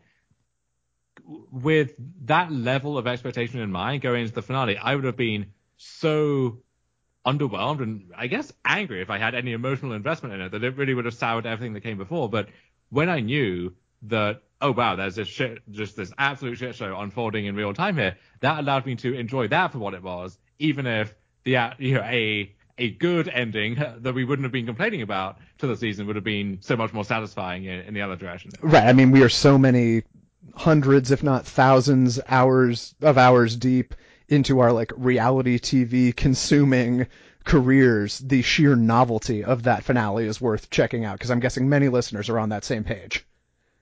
Yeah, how did we get talking about the challenge? Don't remember. But either way, we're probably a bit off track. Yes. Anyway, back on track here. So 3 people left on the board. We have Owen and we have Jesse James, and I will, I guess, allow that bit to continue. I will take Owen off the board here. It's my turn. Just for right? Well, okay, you do you. Do whatever you want. Well, I wasn't going to cut you off because I thought you might have thought it was your turn, and I wanted to know which direction you were going to go there. So it is my turn. Good news for you, Dom. I wasn't going to take Owen anyway. I will take, at this point, give me James, I believe, and this is probably heavily influenced by the fact that his team, again, just hasn't had the same opportunity, other than Carla, to get highlighted when they're winning all the challenges, and there's so much else that they need to get to, even over the course of 2 hour and hour and a half long episodes. I get it, that the blue team is going to, I would say quite logically, be kind of put on the back burner to prioritize what's going to be immediately relevant to make really compelling early episodes here. But what we have seen out of James, I feel like, has been overwhelmingly, maybe too strong of a word, but quite positive at the very least. It seems like the role he is playing in his tribe, especially when they're winning all of the challenges, is a very good one, of just being on great terms, as far as we've seen at least, with everyone, being the person who's asked to be in, it seems like, every alliance that is potentially going to come together if this team does indeed end up having to go to a vote anytime soon. I don't think James is going to be someone who like stands out as an enormous threat in like a post-merge situation, and just more generally, I get great vibes from James based on again, what admittedly little we have seen to this point, but it appears to me that the others around him are picking up on roughly that same thing. So feeling good about James overall, but the time has come for him to join my team in the must-lose draft. Yeah, I think you gave an excellent articulation of why he is maybe not an obvious winner pick, but maybe a good low-key one, and someone who, I would have really struggled to choose between Jesse and James if I was in that spot here. So, yeah, I mean, clearly you are shuffling around these final few people in a different order than I am, but yeah, I think James is really a guy to watch, someone who, on this tribe where we don't know much, we know that people really like James, and even this all women's alliance, which may or may not actually follow through on that when they have to vote someone out, kind of roped in James as this additional member. And I don't think anyone there, from what we saw, has really anything negative to say about James, which is a great spot to be in. And what little we've seen as viewers, like, he seems just like a very likable guy, someone who is easy to root for, get along with. So yeah, all positive signs there for James. And then now it falls to me to choose between, I guess, Owen and Jesse, and you already know. I wonder who it's going to be. Yeah. Yes, I will take Owen off the board. So I think he is like the super fan coming in. He's someone who, as you said, had this big presence in the online fan community. I know, like, some of our friends just like know Owen from Tulane or whatever. So a guy who we are like 3 degrees of Owen Knight. We are also invested in his success, and I think so far what we've seen on the show is like a mixed bag on that front. We've seen him make some good first impressions, some bad first impressions, and then flip some of those around. And seems like the heat is off him for now. And I do like some of the ways he's tried to like get the heat off him once he's realized that he might be in a sticky spot. But I don't know. At this stage, he seems like a very plausible winner to me. But I think that both James and Jesse have a spotless record in this sense. Owen really does not, and so I'm going to take him out of the mix here. Yeah, Owen is someone that he was the one name I had heard people talking about as like being excited for this guy to be on the show because he was a pretty active member of like the online Survivor superfan community for many, many years leading up to this. I'm pretty sure he's a RHAP patron, and I went in knowing that I'm probably going to be very predisposed to liking Owen quite a bit and kind of going out of my way to not let that bias me. However, it is one way or another very much biasing me, I would say. Like, I think Owen, as much as I know that I'm probably going to be inclined to be more optimistic in whatever situations arise for him than I necessarily would be if I didn't know what I did going in about just his background as a fan. I feel like, yeah, he did get off to at least on TV kind of rocky start. Like, his name was indeed being thrown out there. We saw him get a vote at that first tribal council, but he got the one vote from the person who got eliminated, and everyone else seemed totally down with him both before and after that. And at this point, it seems like Owen's spot in that yellow team is maybe the most desirable, if not easily the most desirable. I feel like he's crushing it, kind of playing the middle there. I would feel, I think, better about Owen than pretty much anyone else on that team to definitely survive if they have to go back to another tribal council or two anytime soon. And then I just, again, by virtue of knowing that Owen has been a super fan of the show for a really long time and seems like a smart and super personable guy, I would have a hard time feeling more confident in anyone than I do in Owen to, if he can find himself in a great spot at any point in like a post-merge situation, to convert that and play it well. So Owen was the other name that, along with Carla, I would have had a very hard time choosing between if that decision had fallen to me at the end of this draft. So yeah. And that is the case, I think, in favor of these smaller tribes to start things off, where even if you make a bad first impression, they can be more lethal in the sense that, well, we got to vote someone off, so you end up with these either like classic templates for who goes home early, or just these arbitrary reasons found for just getting someone off because everyone feels a little bit of the heat on them. But the other side of things is that if you survive that initial first impression, you can turn it around. And I think in a 6-person tribe, things get a lot more fluid and you can work your way back into the mix. Whereas if you're on some like gigantic starting tribe, someone doesn't take kindly to you, which means you're not in the big day one alliance that forms. And so you end up on the outside. And then even if maybe a few people are fed to the crocodile ahead of you, because you're, good in challenges or what have you, that basically you're on the outside looking in. There's nothing you can do to change it. All you can do is hope for the swap, pray for the merge, and so on. Whereas it feels like in these smaller tribes, you can really take none of that for granted. Yeah, and I think it is an interesting dynamic. And I'm not even necessarily saying this is what happened with Owen, because I don't even think it is, but I think it has kind of transposed into a similar position of, in a tribe of 6, 2 pairs come together for the first vote and they eliminate one person from the other 2. And then once they're down to 5, that leftover person who was not in the 2 pairs coming together suddenly becomes a very important vote in plenty of timelines there. And I think Owen is kind of in that position without necessarily even being too far on the outs, if at all, in the first place there. So yeah, feeling very, very good about Owen, despite my intentions to not let liking him on what I guess I'm going to call a personal level, although I've never met the dude, never spoken to the dude. Just knowing that I would be predisposed made me want to err further on the side of being skeptical, but I'm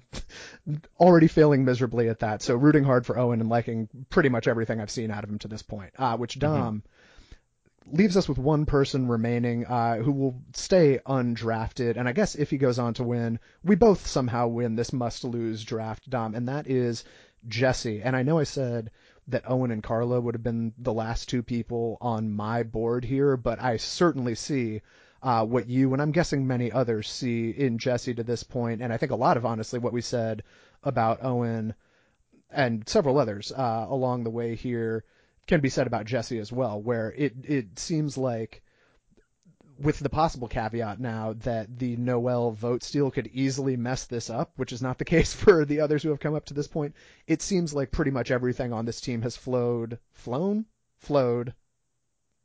through Jesse. Yes. Yeah. Flown is a different thing. No, flown is another also legitimate word that means something totally different. Right.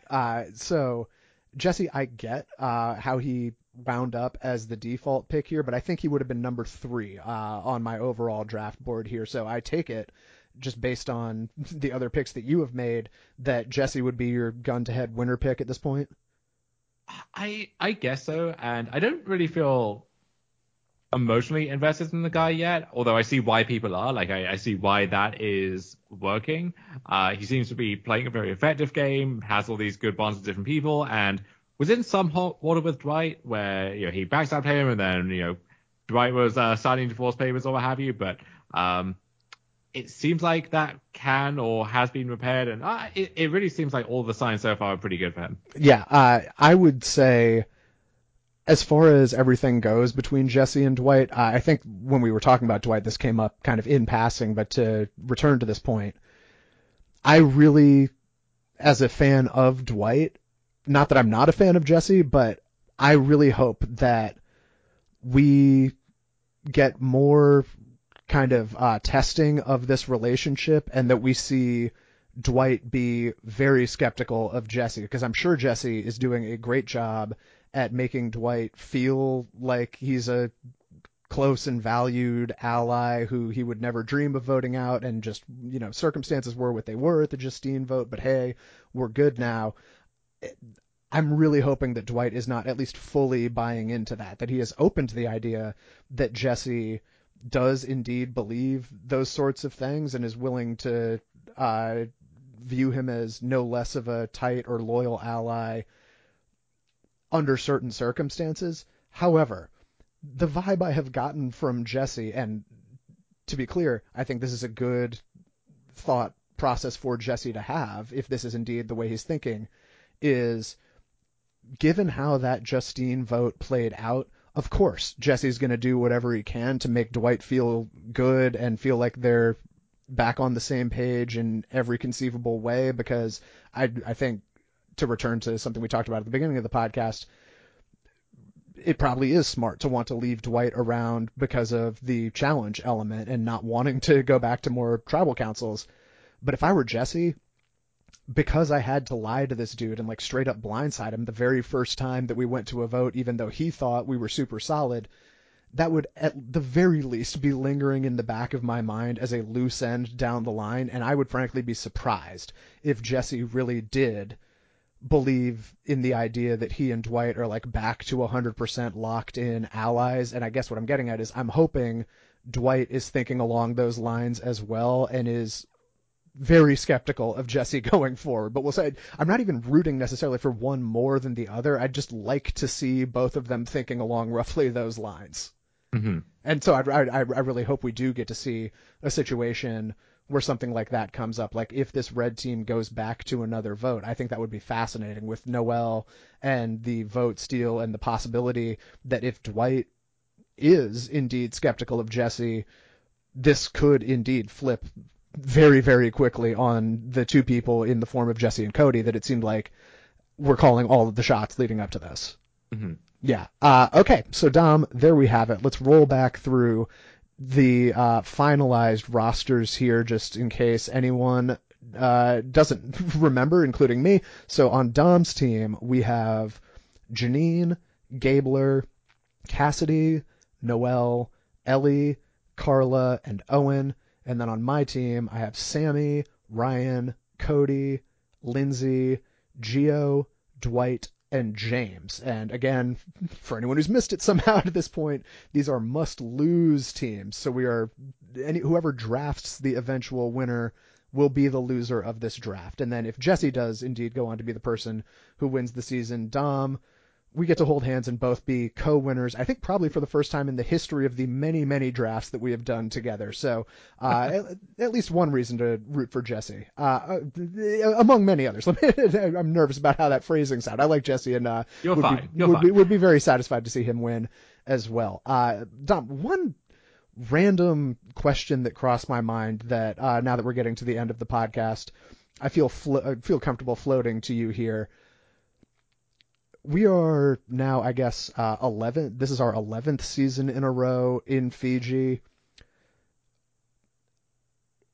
Over the course of however long Survivor ends up running, over under 0.5 seasons filmed outside of Fiji.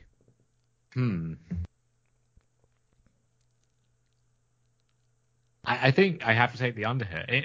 It seems like it's never going to be exactly 1 or exactly 2, right? It's either we make a permanent shift and some other country offers us a good long-term deal and we go there and that's where the next batch of 8 to 10 seasons gets filmed, or this is it. Like this is it until the bitter end here. And even if it might be thematically interesting to, let's say, we know this is the last season, we're going to go back to Borneo or whatever, assuming that's even possible, which I don't know if that's on the table or not. But like, it really feels like they're in the mindset of, we're here now, we're here for good. This is kind of a part of what the show is, even is just having that continuity in terms of where it is and the backdrop and what have you. And like, this is where we are now. This is where our crew is. Like, all of that kind of institutional memory is firmly here, and we don't want to either start afresh on that regard or pay to fly, hundreds of people over to some other remote location. So yeah, I think it's Fiji or bust from now. I think I'm on the same page as you, and maybe the slightly more accurate way of framing it is seasons of Survivor where Jeff Probst continues to be the host, and that may just be every single season of Survivor, and I would hope that it's every single season of Survivor that exists for as long as they would go. But I do kind of get the sense that Jeff and a lot of the other crew members who have been doing this for as long as they have, like the kind of balance is the wrong word, but the ease with which they have gotten into like the flow of filming in Fiji. I don't think they think that the location matters that much. I certainly used to think that the location didn't matter that much. And if we end up doing nothing but Fiji from now until the end of time, that's pretty much just fine with me. But for whatever reason, the thought crossed my mind and I wanted to hear what you had to say about that. So 2 other things very quickly before we head out of here. A couple of just kind of random notes that I had, both incidentally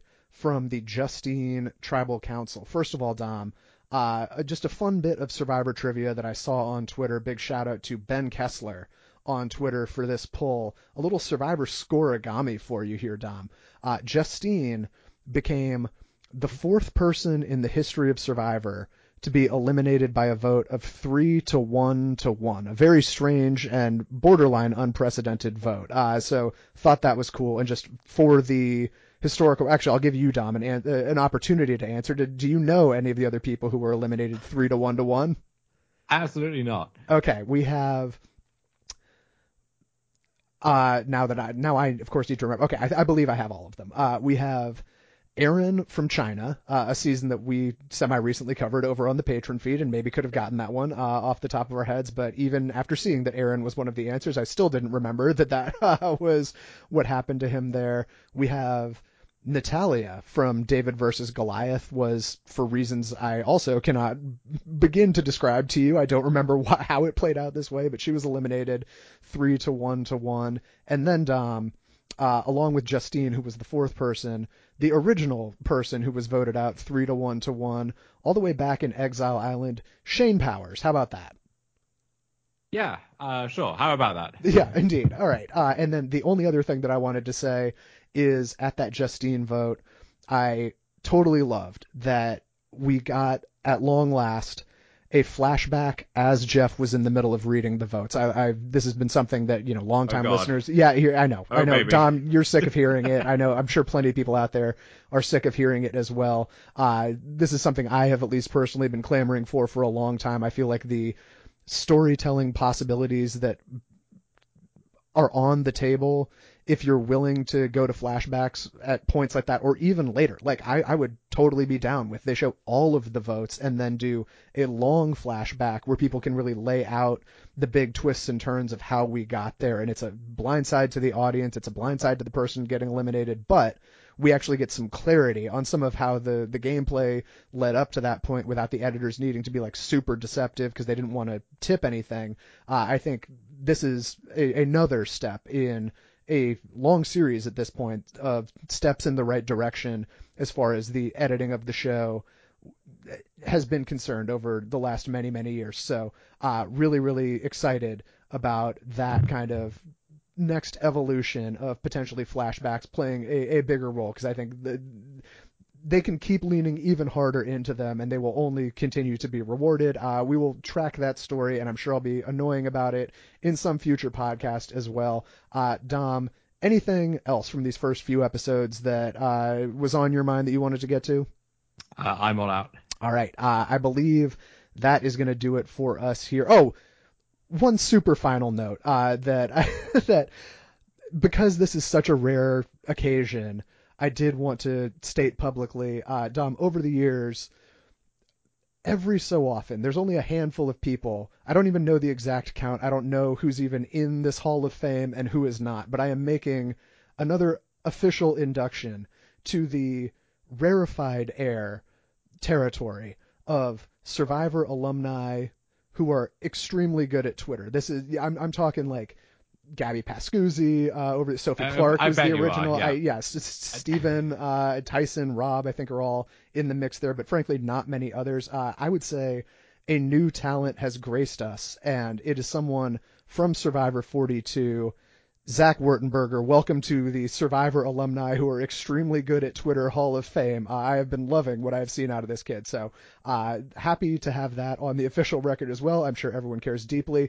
Dom, I think that is going to do it for us here. Look, I will say, I feel like the whole metagame around Survivor Twitter is that there are people who, when the cast is announced, will just follow all 18, all 20 people, and usually they will get called in rough boot order. So if you are someone who goes out that early, you really have to be punching above your weight in order to stick around. I think Zach is doing an admirable job of rewarding all the people who have stuck with him for thus far. I mean, Zach is absolutely crushing it as far as I'm concerned.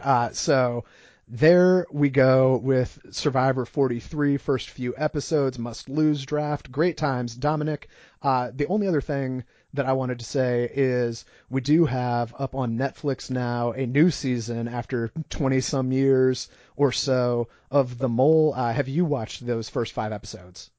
I have not. I'm told that you have to watch at least the first two episodes because the first one really drags and is not a good representation of the rest, but then it really picks up from there and is worth the effort. So I will put that to the test for myself, hopefully within the next few days. All right. I have watched them. I enjoyed them immensely. I don't know that we're going to be getting in like a mid-season recap, but when I think it's just coming out in two batches of five. I hope at least it's coming out in two batches of 5 episodes each. So somewhere down the line, that could be something we could quite conceivably be talking about on this very podcast feed. So would recommend that to people as well. I would echo that sentiment that the first episode is probably the slowest, but I still liked it a great deal. And then it really, really picks up from there.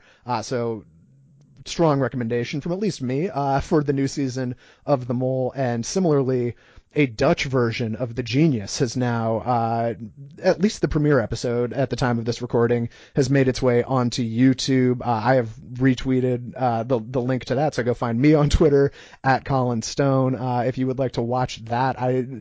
It's certainly very compelling stuff, although the shorter episode runtime and maybe a bit of a more confusing game for a season opener than I would have liked to see in a perfect world, but just thrilled with the fact that the Dutch Genius exists in the first place, and also would not be surprised if we were in here someday talking about how all of that ends up playing out. And then, of course, Micronesia going on over on the Patreon feed at patreon.com/Dom and Colin. But one more time, I'm on Twitter at Colin Stone. He is on Twitter at DomHRV. I am fresh out now. Dom, you can finally go to sleep. Thank you, everyone who has made it this far. We will talk to you guys soon. Take care, everybody.